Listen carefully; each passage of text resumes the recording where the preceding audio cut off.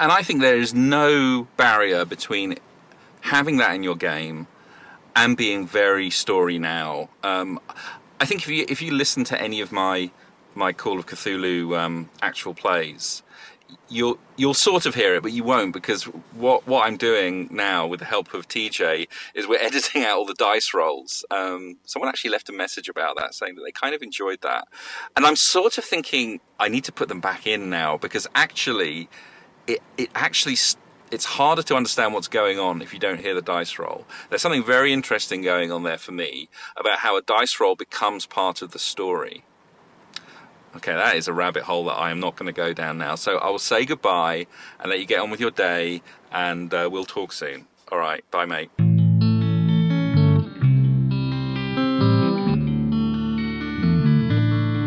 If you say the real life fills up your days and you don't have time to play, well, midlife is the best time to start a new role-playing phase. And you need a rescue. Chase coming at you with a rescue. A role-play rescue. Chase gonna help, my friend. Let's sit down to game again. Rescue! My name is Che Webster, and this is Roleplay Rescue. Hello, rescuers. This is going to be another bonus episode. What you're about to hear really is a conversation between Andy Goodman of Expedition to the Grizzly Peaks podcast and myself, following up really on the call-in Andy had made some time ago now that you heard at the top of the show. This has been edited together from a very rough set of files. Basically, Andy and I got online using Zoom, and it wasn't the best experience for me. But I would be very, very, very, very, very lucky, because Evil Jeff got in touch and Minion Bravo offered to do the editing for me. So files were sent over, and it's kind of a funny story behind it, really, because Minion Bravo, receiving some Zoom video files, assumed that we would need a workable video. So apparently this is one of the toughest video editing jobs that he's ever had to do. And so I present it to you now in podcast form without the video, which is just fantastic. I'm going to just let it run, make of it what you will, and I hope there's something in here for you that will be useful. I certainly enjoyed it. I just want to say a massive thank you to Andy for having this conversation with me. And I think it might have been a part of the reason why he's back to podcasting now. So, Andy, I just want to say this. I'm really glad you're back at the mic. And I'm just going to say to anyone who hasn't listened to Expedition to the Grizzly Peaks, go and check out his new season of episodes. There's some fantastic stuff in there, fantastic wisdom from a GM who's infinitely better than I am. And now, having played, I don't know, something like 30 games in the lockdown period, infinitely more experienced. This is the Season 7 bonus on Dice and the Loop with Andy Goodman. Game on. Rescue! How are we going to start then? So this whole interesting thing about the dice, being part of the story. So let's start with that. Let's unpick that. You were running your plays, and you've been editing out the dice. And in that particular call-in, you felt like, I want to put those dice back in. So yes. So why? What was the thinking?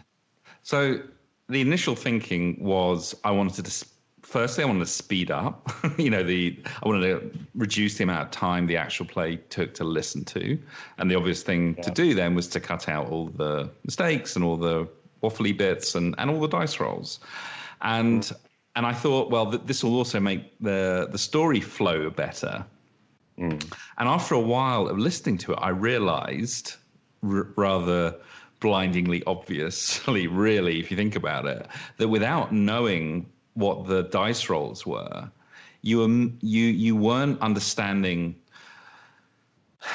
I suppose, what was actually really happening. And by that I mean, yes, you would hear the setup, you would hear the situation presented to the player. The player would then decide what they were going to do, and then you'd hear the outcome. But what you were missing was that bit of chaos in the middle, which I suppose dice represent, which are, which way, which way are the gods looking when this happens, which of course is a fundamental part of the game. It's meant to represent the chaoticness of the world, I suppose, of the universe, that not everything you attempt succeeds. And at the same time, it's saying that it's something that neither I nor the players are in control of. And I think that's the bit that was missing. And it felt in a way that we were just kind of, or maybe I was just making stuff up to suit my purposes, to suit my needs, which I didn't really want.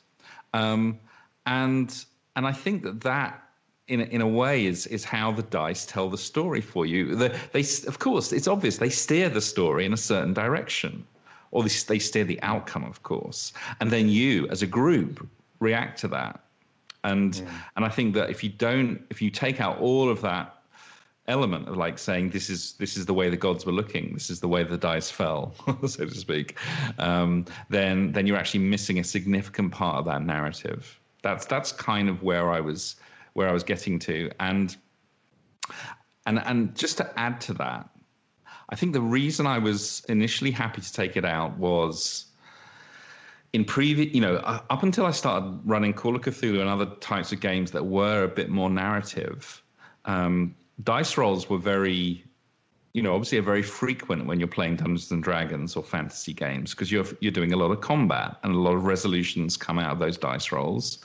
And so each one in itself is perhaps not that significant. They eventually add up to something significant, but a single blow of your broadsword against a goblin is not that significant. But perhaps 10 of them together that comprise that combat is significant. So maybe the change in the frequency in which the rolls were happening and the more dramatic outcome of a dice roll. So in Call of Cthulhu, if you get hit, you're dead, pretty much, quite often at least.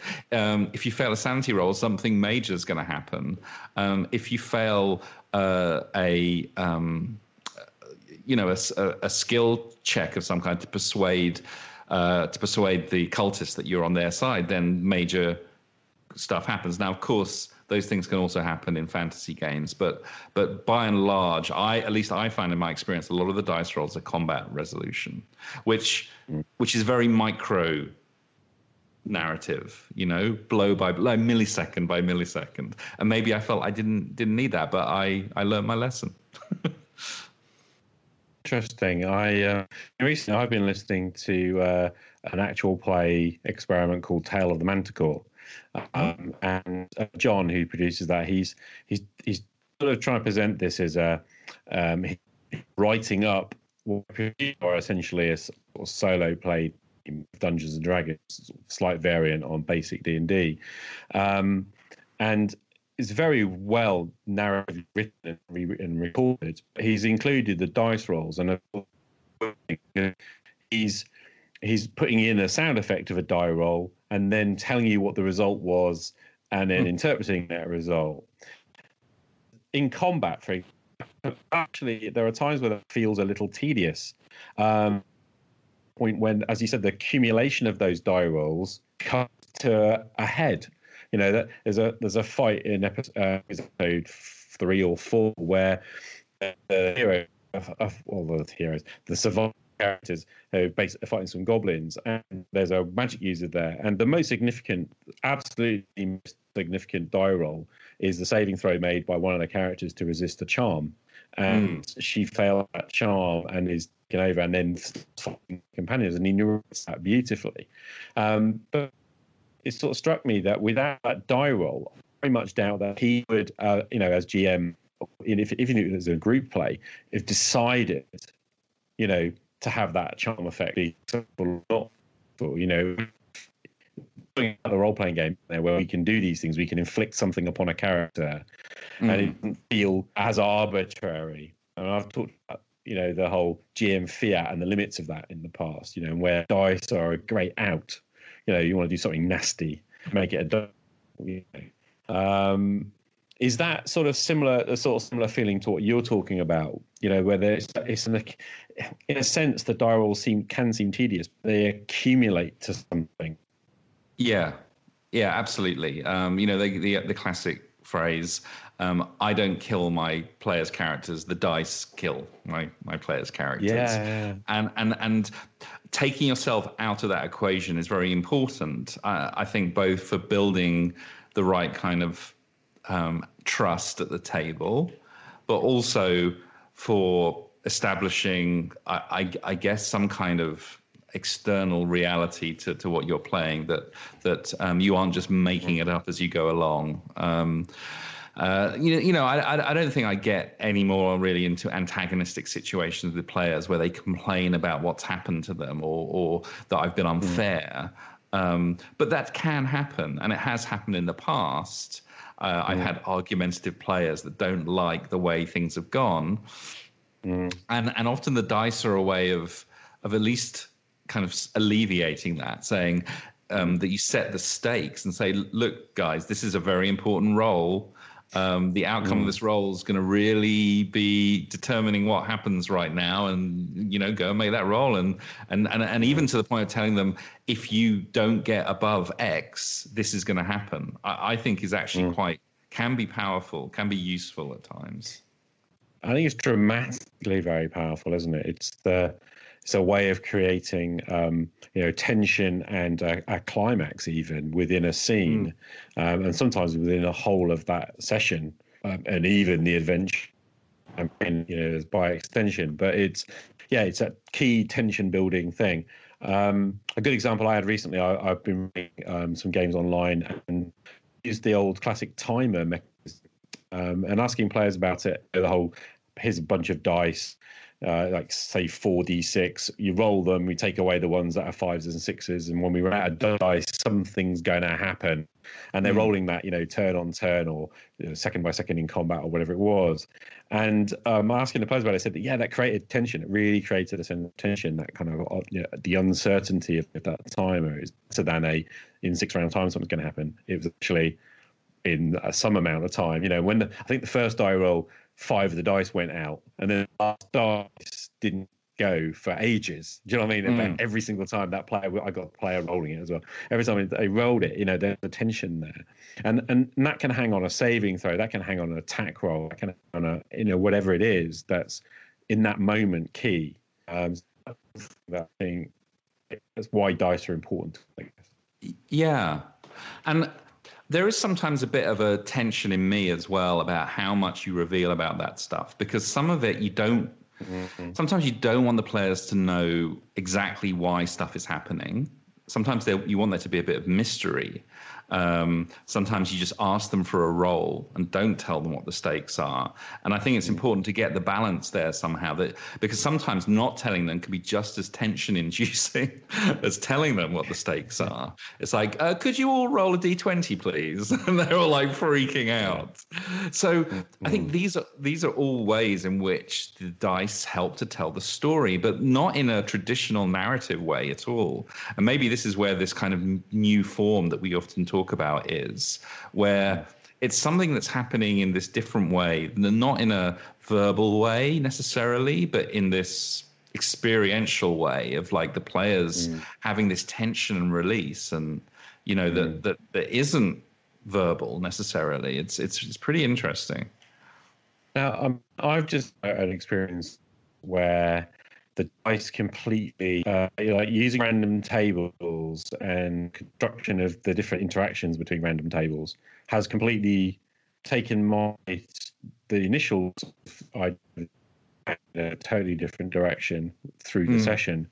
So the first session I had in Japan, I rolled on a weather table to find out what the weather was going to be throughout the day, which a lot of GMs would be going, why are you doing that? Just decide. But I just, I thought I'll use the table. It's cool. That generated some interest itself. It started raining at certain points, and I'd set that up before the session. I'd also rolled before the session on some random encounter tables, some things that if they got a random encounter. So during the session, they were rolling to see if they had an encounter. But actually, I'd predetermined some of the things that could happen, during and it's the interaction between the random encounter came up, the generated encounters in the first place, and created a really interesting and unique sort of scenario that I would never have thought of. And players interested to follow that track, essentially decided to follow up on that thing that got added to the story. You was kind of spontaneous creation of the actual what was going to happen that the players then bite onto. Is that something that you experienced as well in your play? Yeah, in a slightly different way.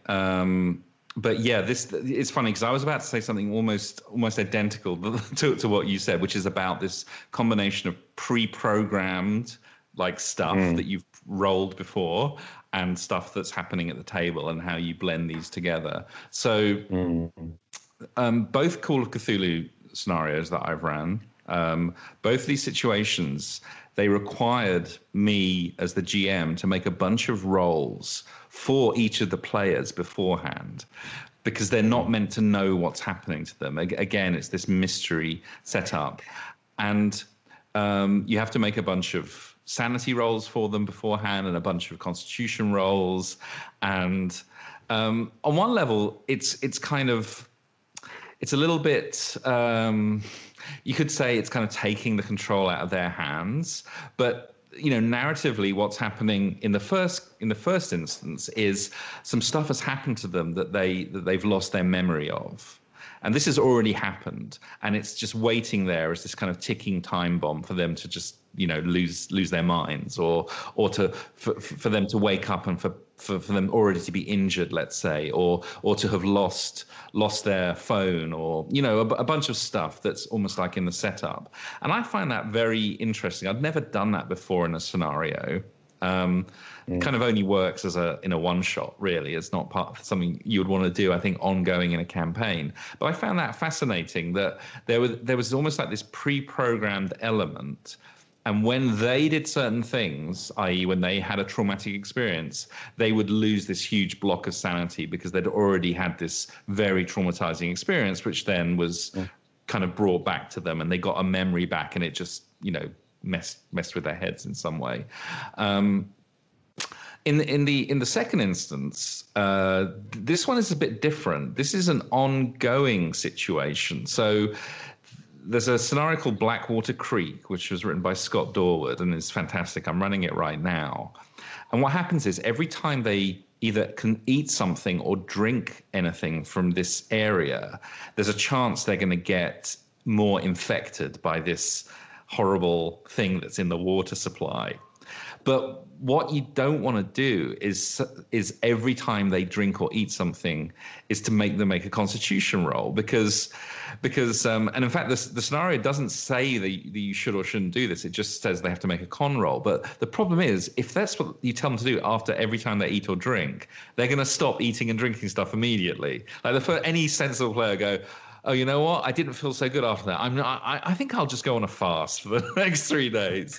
And then that kind of messes up the story, because they're meant to get horribly affected by this stuff. So what I decided to do was to make a bunch of constitution rolls for each of them beforehand. And every time they ate or drank something, I would just go down the list and say, okay, that was their next incident. They resisted that time, or the time after that, they failed really badly, or whatever. And I sort of felt a bit 50-50 about this, and I might now change it up now that they know that stuff is happening to them.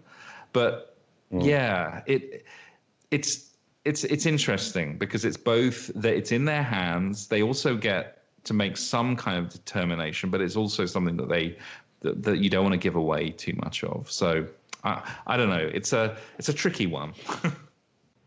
There's also, you're touching on something, the meta aspect of this as well.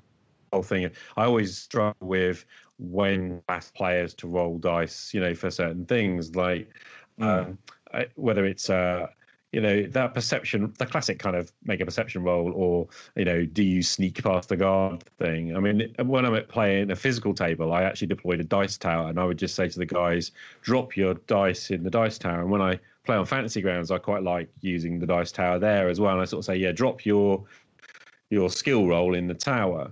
So it's a hidden. The outcome's hidden. They can't Ah, see the value, but they felt like they rolled it. So it's like my character did that. And that's always been a difficult thing. The whole thing of when a GM rolls for a player and when the player gets to roll for their character and that yeah. sort of stuff. And, and Yeah, as for me, the dice tower was a kind of a middle ground. yeah, and as we know, Gary rolled the dice for all his players, didn't he? Yeah, I mean, Which I was seems weird weird. about this. The fact just the other day about how he rolled. If you read OD&D, it's sort of it's the GM who's going to roll. The referee is going to roll your stats for you or give you a character if you play it, as written. And that is alien to anyone these days, isn't it? I think coming from that kind of wargaming background and where it's very competitive and you wanting to make sure that there's some kind of fairness, he probably had to do that with his players. So it shows his mindset. But that whole thing of you have to trust your players to not take advantage of out of character knowledge, and some of them you can trust, others you can't. Others are horrible metagamers, and they're not they're horrible people. I play with all kinds, but you really want them to kind of play along with that consensual illusion that you're creating. So yeah, there's so many aspects to this about how the dice create the story, and I think it is. It does, to me, like thinking about it now, it sort of gets to the heart of how this is a new narrative form that isn't like writing or film or whatever. There's this kind of external force shaping it that isn't under anyone's control, and that's amazing, really. If you think about it. I'm always reminded of Arnold Rimmer and his risk journal from Dwarf. All kind of. I rolled a 6 and a 4, and rolled 5 and a 4, and I took out Kamchatka. That I don't know if anyone knows outside K knows what I'm talking about, but when I'm writing, I find when I'm writing a solo game report, for example, if I'm playing a game with myself. And I'm writing that up, I want to include controls because they're dead important. Like you talked about in the actual play, people need to know the context of what feels like it's not enough just to tell the tale. And yeah, I always worry that I'm turning into Arnold Rimmer. This is the dice roll. This is the dice roll. And I think like talking about Manticore a few minutes ago as well. I think that's one of the weaknesses of combat is that you get a lot of dice rolls and it can become, quite difficult to narrate. Like, oh, you need a 12 to hit and he's rolled a 15. And that. So if we are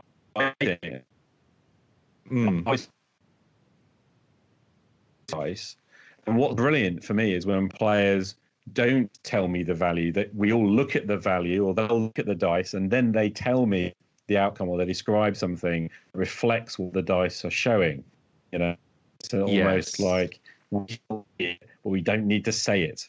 Yeah. We might yell and cheer when it's a crit or something, but most of the time, I swing my sword and, I swing my sword and I miss, Yeah. Is that enough? I often think it is. What do you think? It's fascinating because I think this, in a way, is the story of my journey from D&D to more story type games. Is that I found myself, I ran D&D for many years, and I, before moving on to Call of Cthulhu and other types of games, I ran like a 2-year campaign, and I'd constantly be encouraging my players to describe their actions and, like, oh, can you, tell us what happened? You just rolled a 19 and you did like 15 points of damage. Just, tell us what happened. But it was always like pulling teeth. They didn't want to. I don't know. Maybe they found it boring to have to keep doing it, or maybe they just wanted to get the combat over with. I don't know. Maybe they just like rolling dice. And none of those things are bad, right? No. None of them are bad. But I felt that, from my point of view, I wanted it to be more vivid and more interesting rather than just looking at numbers and ticking off hit points. Make it more dramatic somehow. And I think that then when I move to games where I think in the end it just comes down to how much happens when you roll a dice. It's kind of going back to that idea that in a lot of these games, a single dice roll can mean, a lot. So Call of Cthulhu is a kind of in a middle ground because you can have quite longish combats, not super long, because you just don't last that long. Pulp Cthulhu, you can have long combats, I'm discovering. And I can keep throwing more ghouls at them. And although actually a bunch of ghouls nearly wiped out the party the other day, which is really crazy, given that they've fought hunting horrors and shantax and all kinds of stuff. But Tales from the Loop is really my first experience of running a story game, in inverted commas. Ron Edwards would probably send some kind of vitriolic mails to both of us if we use that expression. Really, I'd never played any Powered by the Apocalypse games. I don't know if you have. I know a bunch of our mutual friends have. But I've never played that. I've looked at the rules and I didn't quite get them, I think. Didn't quite understand. I think we're both there. I found it, just hard and not as penetrable as I thought it would be. It looks simple, but how do you do that? Exactly. A classic example of a game that completely fails to tell you how to play. It gives you the rules, but it doesn't tell you the process of play. Very clearly. Anyway, so we'll have to get someone on the show to tell us about Apocalypse. Yeah, no, you could probably. I think Jeff, Tome of Old Dooms, he runs it a lot. But anyway, so I kind of shied away from that, and I'm wondering if I looked at any others. I don't think I did until I picked up Tales from the Loop, and I'm trying to think why I even picked it up. I think I just like the artwork. I'd also read a lot of stuff about Free League and about how their Year Zero engine was actually really cool and really easy to run. I liked the setting, and then I had it for about a year until I ran it, and then I discovered something really. It's got some things in it mechanically that are really, really good for running your game and for getting for actually almost fixing some of the problems that happen in role-playing games. That's what I found. It's really fascinating. So firstly, I don't know if you know. Do you know the Mutant Year Zero or the Year Zero mechanic where you basically have to just hit a certain number of sixes, and you need 1 6 for a success, and if you get more than 1 6, you get like extra successes. So it pretty much runs across all of them. Some of them are a bit more complex than others, but essentially you have a dice pool, you have a skill, you have four stats. This is in Tales from the Loop. I think it varies, but you have a certain number of stats and you have a certain number of skills, and they're both relatively low numbers, between 0 and 5. And then when you're trying to do something, you roll your skill. It's associated with a stat. It just totals up the number of points you have, and that's the number of dice you roll. It's really incredibly simple. And you're always always trying to get a single 6 for a success. And if you get more than 1 6, either you can achieve something extra, or you can give a success to another player, or a few things like that. In a way, you're not rolling against the enemy or against someone else.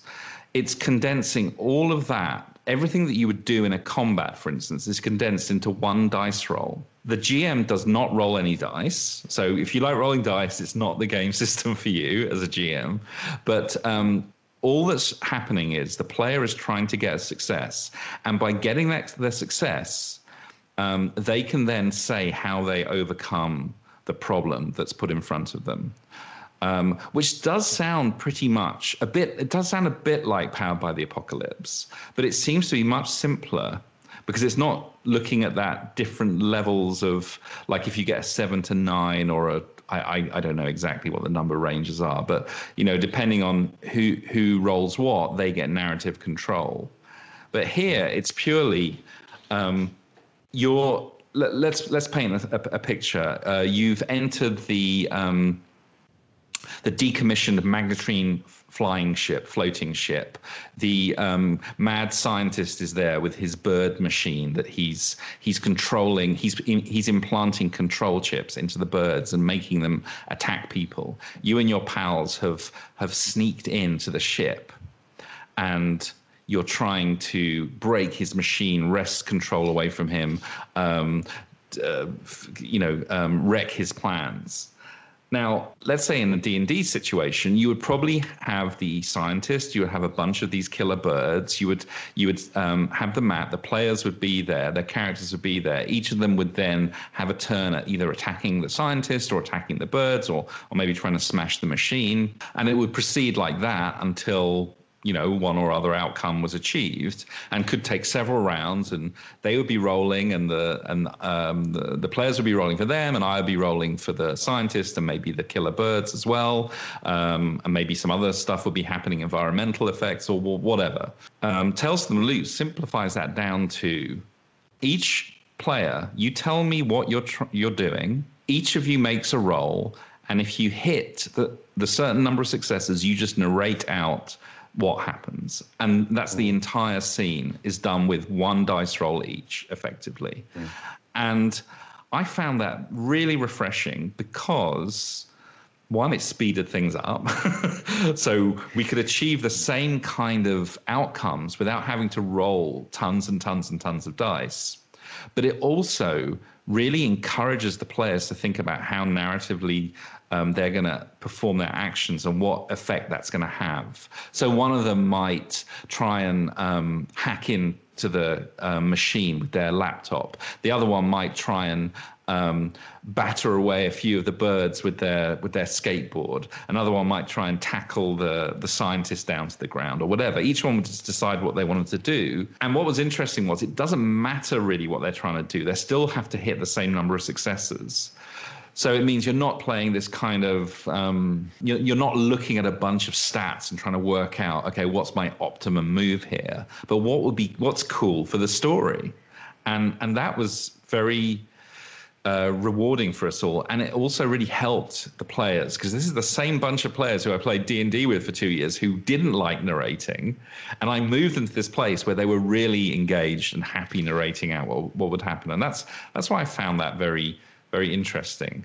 The other mechanical thing that it does, and this is, again, really interesting and fixes a problem you get in games, I think, a lot, is that it puts the spotlight on the players in a very kind of egalitarian way, let's say. It puts the spotlight on them in this very even way.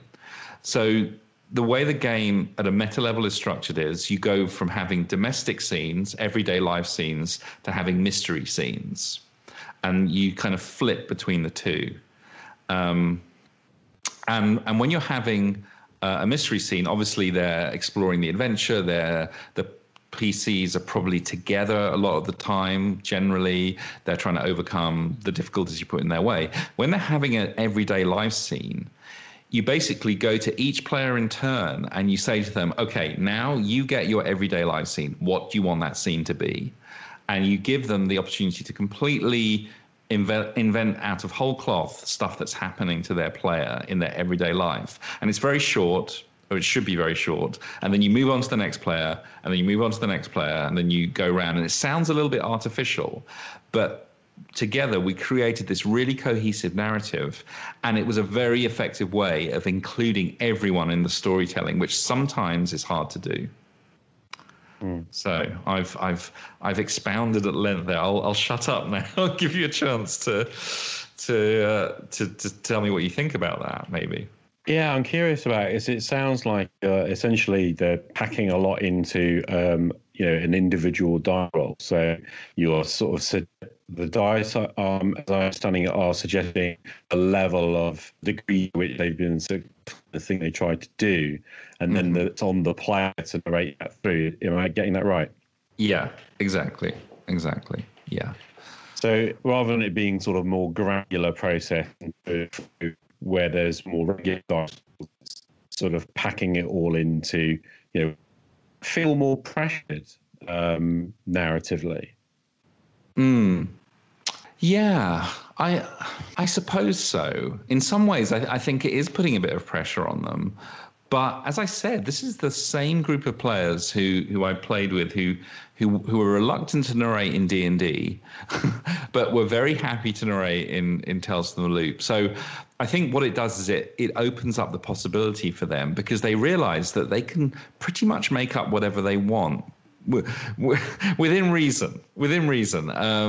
Because when you say you have succeeded at this thing, tell me what happens. It kind of opens up that possibility. I think the problem is when you say to someone, tell me what happens after you hit that orc with the sword, and they say, I chop their head off. And I think you might have talked about this before, or I might have. And they say, I chop their head off. And you go, well, actually, you don't, because they've still got 3 hit points left. Unless it's like a chicken and can keep fighting without a head. But it is still on his shoulders kind of thing. In a way, when you're saying to them, you've succeeded at this, in this situation, then it's a lot more loose. I think there might still be some instances where you might have to step in as GM and say, well, actually, no, you can't. You can't say you've killed this guy because you're a 12-year-old kid, and would you really just cut his head off if that's what they said they wanted to do? I think there are probably still some boundaries around the narration, but I think everyone understands what the stakes are and what the boundaries are in Tales from the Loop. It's interesting. There's no player character death in it, which is very interesting. And I was wondering at first whether this might minimize the feeling of stakes being set for the players. You can get broken, it's called. You when something goes wrong, when you either not failing necessarily a skill check, but if it's a very high stakes skill check, i.e. you're trying to climb up a very high wall, or you're trying to persuade, or you're trying to reprogram a robot or something. But if it's just a regular skill check, it probably won't happen. But when it's high stakes, you can assign them a condition. There are 4 conditions: angry, scared, exhausted, and injured. And each one of them obviously has a narrative context, and the player chooses which condition they take when something bad has happened to them. The emphasis is choose the one that makes the most sense. If you're scaling a wall and you fall off, well, you're probably going to get injured or maybe exhausted. But I suppose you could get scared as well. I don't think you get angry. But anyway, let's see. It's pretty flexible. But once you get all 4 of them, then you're broken as a character. You're not dead, but you're pretty much useless at doing anything. And then you have to go and heal, as it were, in inverted commas. And the way you heal in Tales from the Loop is you have to spend time with your friends in a safe environment. And you have to play a scene, an everyday life scene, with no kind of risk or danger, where you're just kind of hanging out, and then your conditions get healed. And I found that a very elegant and nice way of dealing with both with damage and healing, that made it into something a bit more narratively believable, let's say. Because if you're scared, want to be not scared, you go you go home and talk to mum, and mum will make you feel better. So you can either spend time with what your anchors, or who can be your parents or a good friend or whatever, or you can spend time with the gang at the hideout, because that's another place where you can heal your conditions. So it's very easy then to kind of get back to being fully competent in Tales from the Loop. And but somehow at the same time, it didn't feel as mechanically awkward as a short rest in D&D 5e, where you sit down and then you burn a bunch of hit dice and you heal back 47 hit points, which to me is one of the bits of 5e that I find most mechanically odd and narratively weird. Okay, let's reframe that. Mechanically, it's elegant, actually, and actually turns hit dice into something that it actually reframes the meaning of what hit dice is, which is cool. But narratively, it never really made a lot of sense to me. That you decide how much more vigor you're going to get back from some kind of repository of vigor, as it were. You sit down for an hour and you decide how much better you're going to feel at the end of it. It's ludicrous, really, when you think of it that way. But anyway, I was wondering, if there's no stakes beyond, you just have to go away somewhere and do something, and then you come back and you're fine in Tales from the Loop. Will it feel as dramatic? Will it feel as tense? And I think it does, because what you shift from is not, will my character survive, which is a great tension building thing, of course. And you shift that to, will I succeed in my objectives?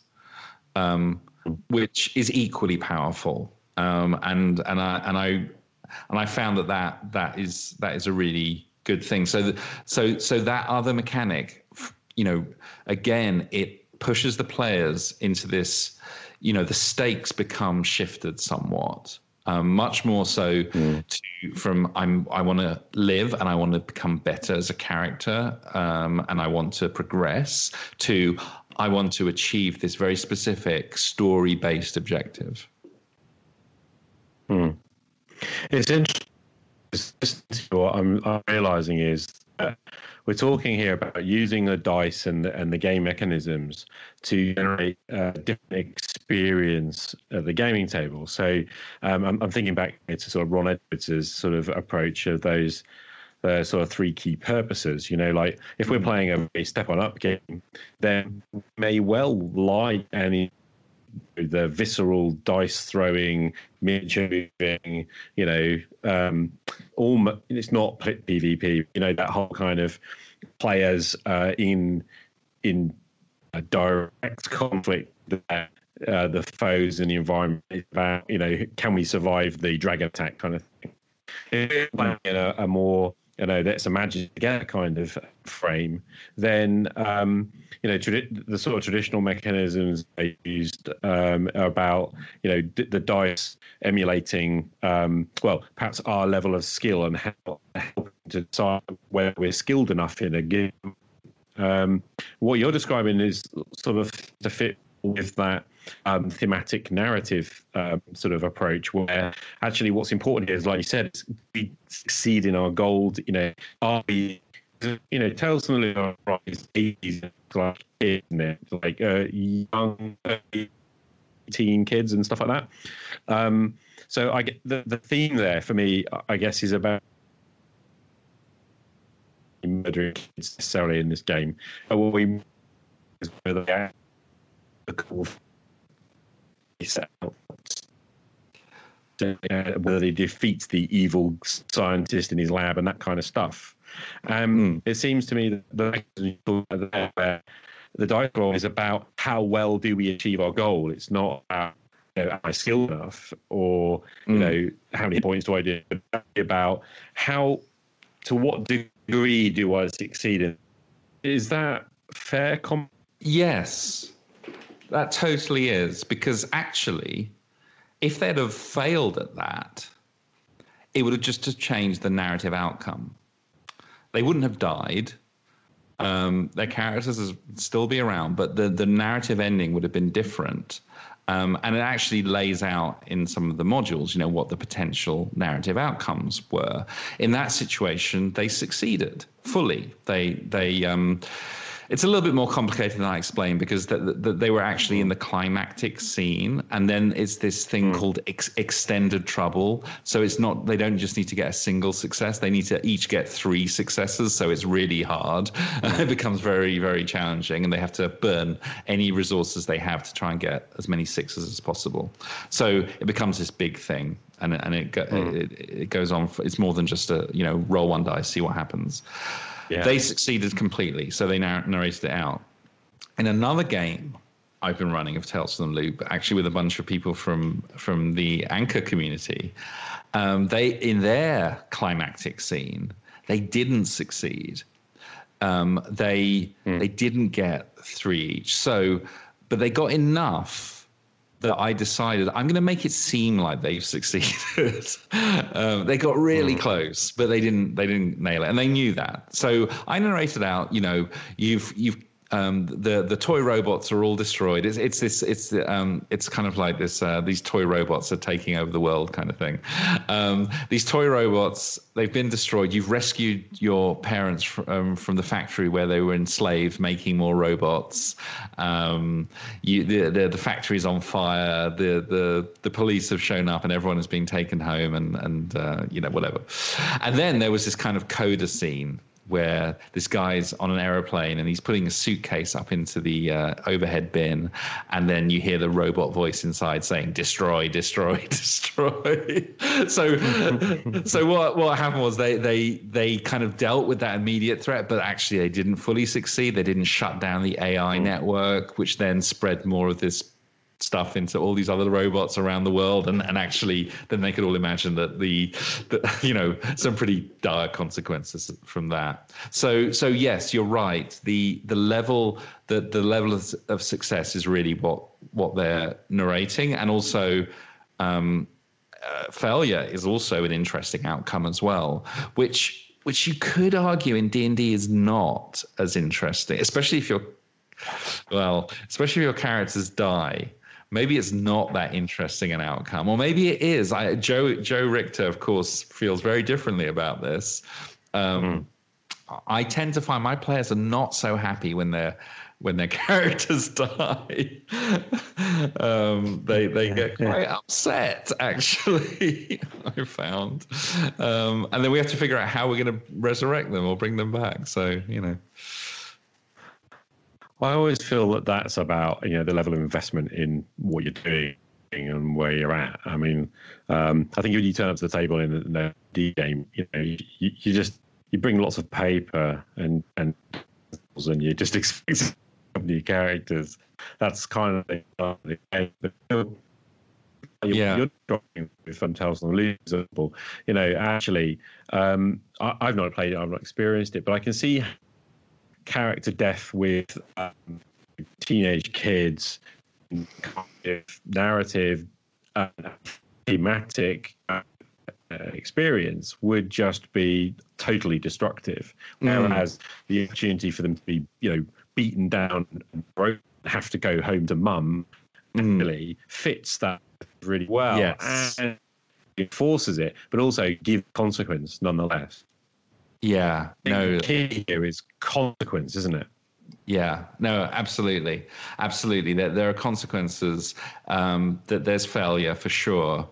And also what's really interesting and what I love about the system is that there's also, rather than leveling up, as it were, at the end of the adventure, you do get experience points, but what that leads to is called change, which is wonderful, which is a wonderful idea, because it's very much keyed into this idea of being 13 years old, that as you get older, you do change. You change so much when you're that age, and it's they've really built in this very nice kind of system to reflect that. Okay, yes, you do probably get a couple more skill points and whatever. You have to give them that little mechanical reward to, that dopamine hit of, I'm 1 point stronger now.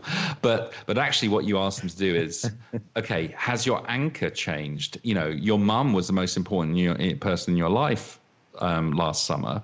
Is that now that that girl from Vegas who showed up and is kind of hiding out in that house that you've met and befriended? Is she now your anchor? You know, what makes you proud now? You used to be that you were the smartest kid in school, but now it might be that you've beaten robots. You know, what is your trouble? You know, what's troubling you as a child now? So it's a really lovely system for that. What's interesting is that they made a sequel game called Things from the Flood, where you become older teens, because in Tales from the Loop you're 11 to 15. In Things from the Flood you're 16 to, I guess, 18. I don't know. I haven't actually opened the book yet, but you can die in that one. Right. So, yeah, the stakes go up a bit. I was thinking about the interaction here between, you know, it's flying back onto the dice and how they you know, or the random element, if you like, narrative. And having sort of thought about how the way in which we use the dice differs very much in the particular effect that we want from the game. You know, what it is we're seeking from this game. So if I often enjoy, you know, that sort of visceral combat system where it is second by second or round by round, and the dice might be used to model the strike, the parry, hits and all that kind of stuff, RuneQuest or something. And yeah, you know, if that's the outcome I want, if I feel and the sort of the story I want to tell is about the cut and thrust of that combat, you know, or actually in a game where, you know, I'm quite happy to abstract that down to a much more sort of bigger frame and less detailed kind of thing, and to what we have succeeded or whatever. Those are all valid uses of you know, that tool, but in my, you know, tool. But I'm kind of curious as to how important game that there is a randomizing, at least an uncertainty tool. You know, you got any thoughts? You were cutting out really badly there. Let me play that back to you. You're asking me how the different. Could you say that again? Because it cut out so badly. I'm trying to piece together. I'll try and remember what I said. You know, how you could use the dice in different ways, and you know, like the degree in which you would use the dice as a tool to tell the story. Yeah, very much on the kind of story you want to tell that you want. But I was interested in whether you felt the dice are a necessary randomizing or fortune sort of tool of some kind is very part of what.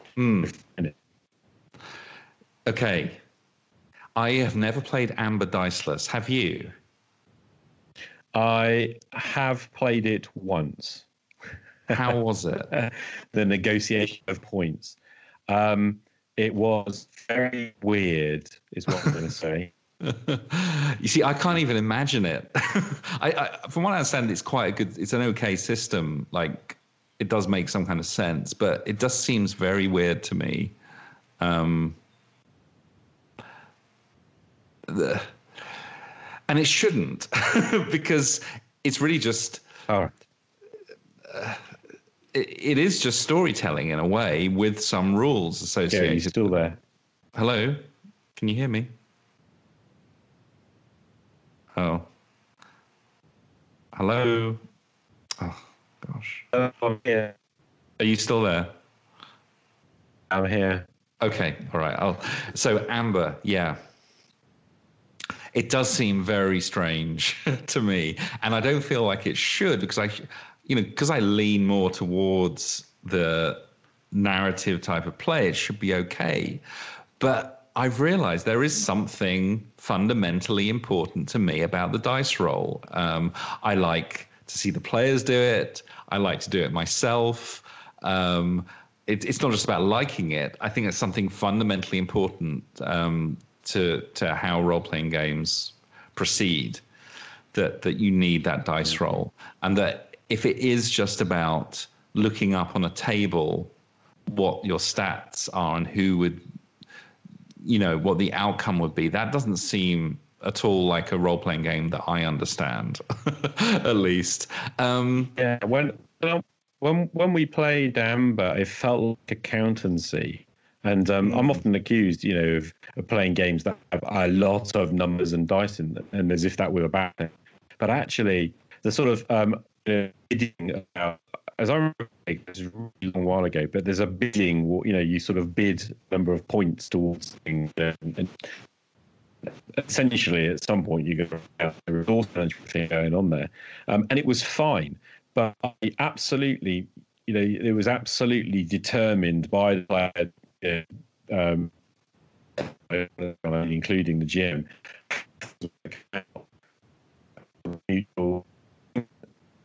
points to that. I utterly missed the random element. I missed the unexpected in that situation, which was weird. Maybe it was playing wrong. I don't know. No, I don't think so. I mean, it's the sort of thing you could just plug all the numbers into a spreadsheet and just look at the result. You wouldn't need to play it out.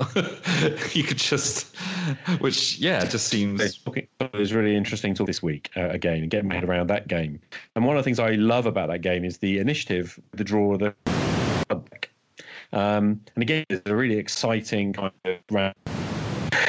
Just to me, but it works really well for that purpose. For the purpose of deciding who, where, and you've got a physical card, you can kind of go get now, and then obviously to be involved to determine, do the outcomes of us would be helpful. But I feel like the part of the role, if I took all those things away, we were just telling the tale. Even if it's that really good collaborative tale, it doesn't feel anymore quite like a role-playing game. And I'm emphasizing that word deliberately. And that's exactly the key point. And I think just to round out and wrap up, what I would like to finish with, because I do have to run, I'm afraid, but is that it's just because I'm a narrative, probably story gaming kind of person, it doesn't mean I want to sit around a fireplace and pass the stick and just tell stories.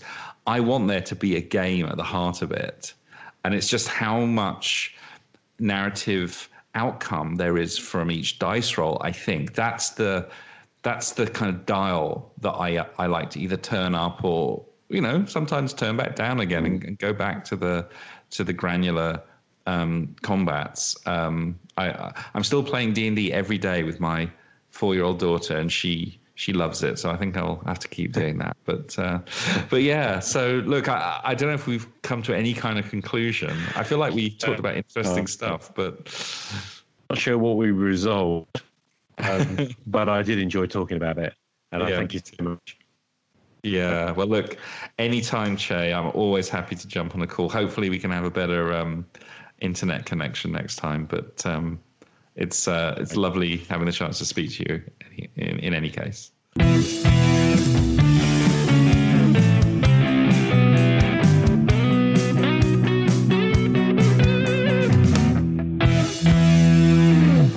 So that's it, really. Another bonus episode for you. I hope you found something useful and you enjoyed it. Massive thank you to Andy Goodman for coming on the show. Even huger, really, thank you to Minion Bravo and also to Evil Jeff from Minions and Musings for doing the editing work. I could not have got this out without you guys. I absolutely could not have got this out without you. So huge thank you. And I don't even know where to begin, really. This was monumental, and you've made such a difference to me. So thank you. It was probably the best end-of-term present any old podcaster could have wanted. And on that note, I'm going to leave it. Thank you for being a fantastic listener and giving it a go. If you've enjoyed listening to Andy, please consider sharing it on social media. And failing that, I'll see you again on the flip side. My name is Che Webster. This is Roleplay Rescue. Game on.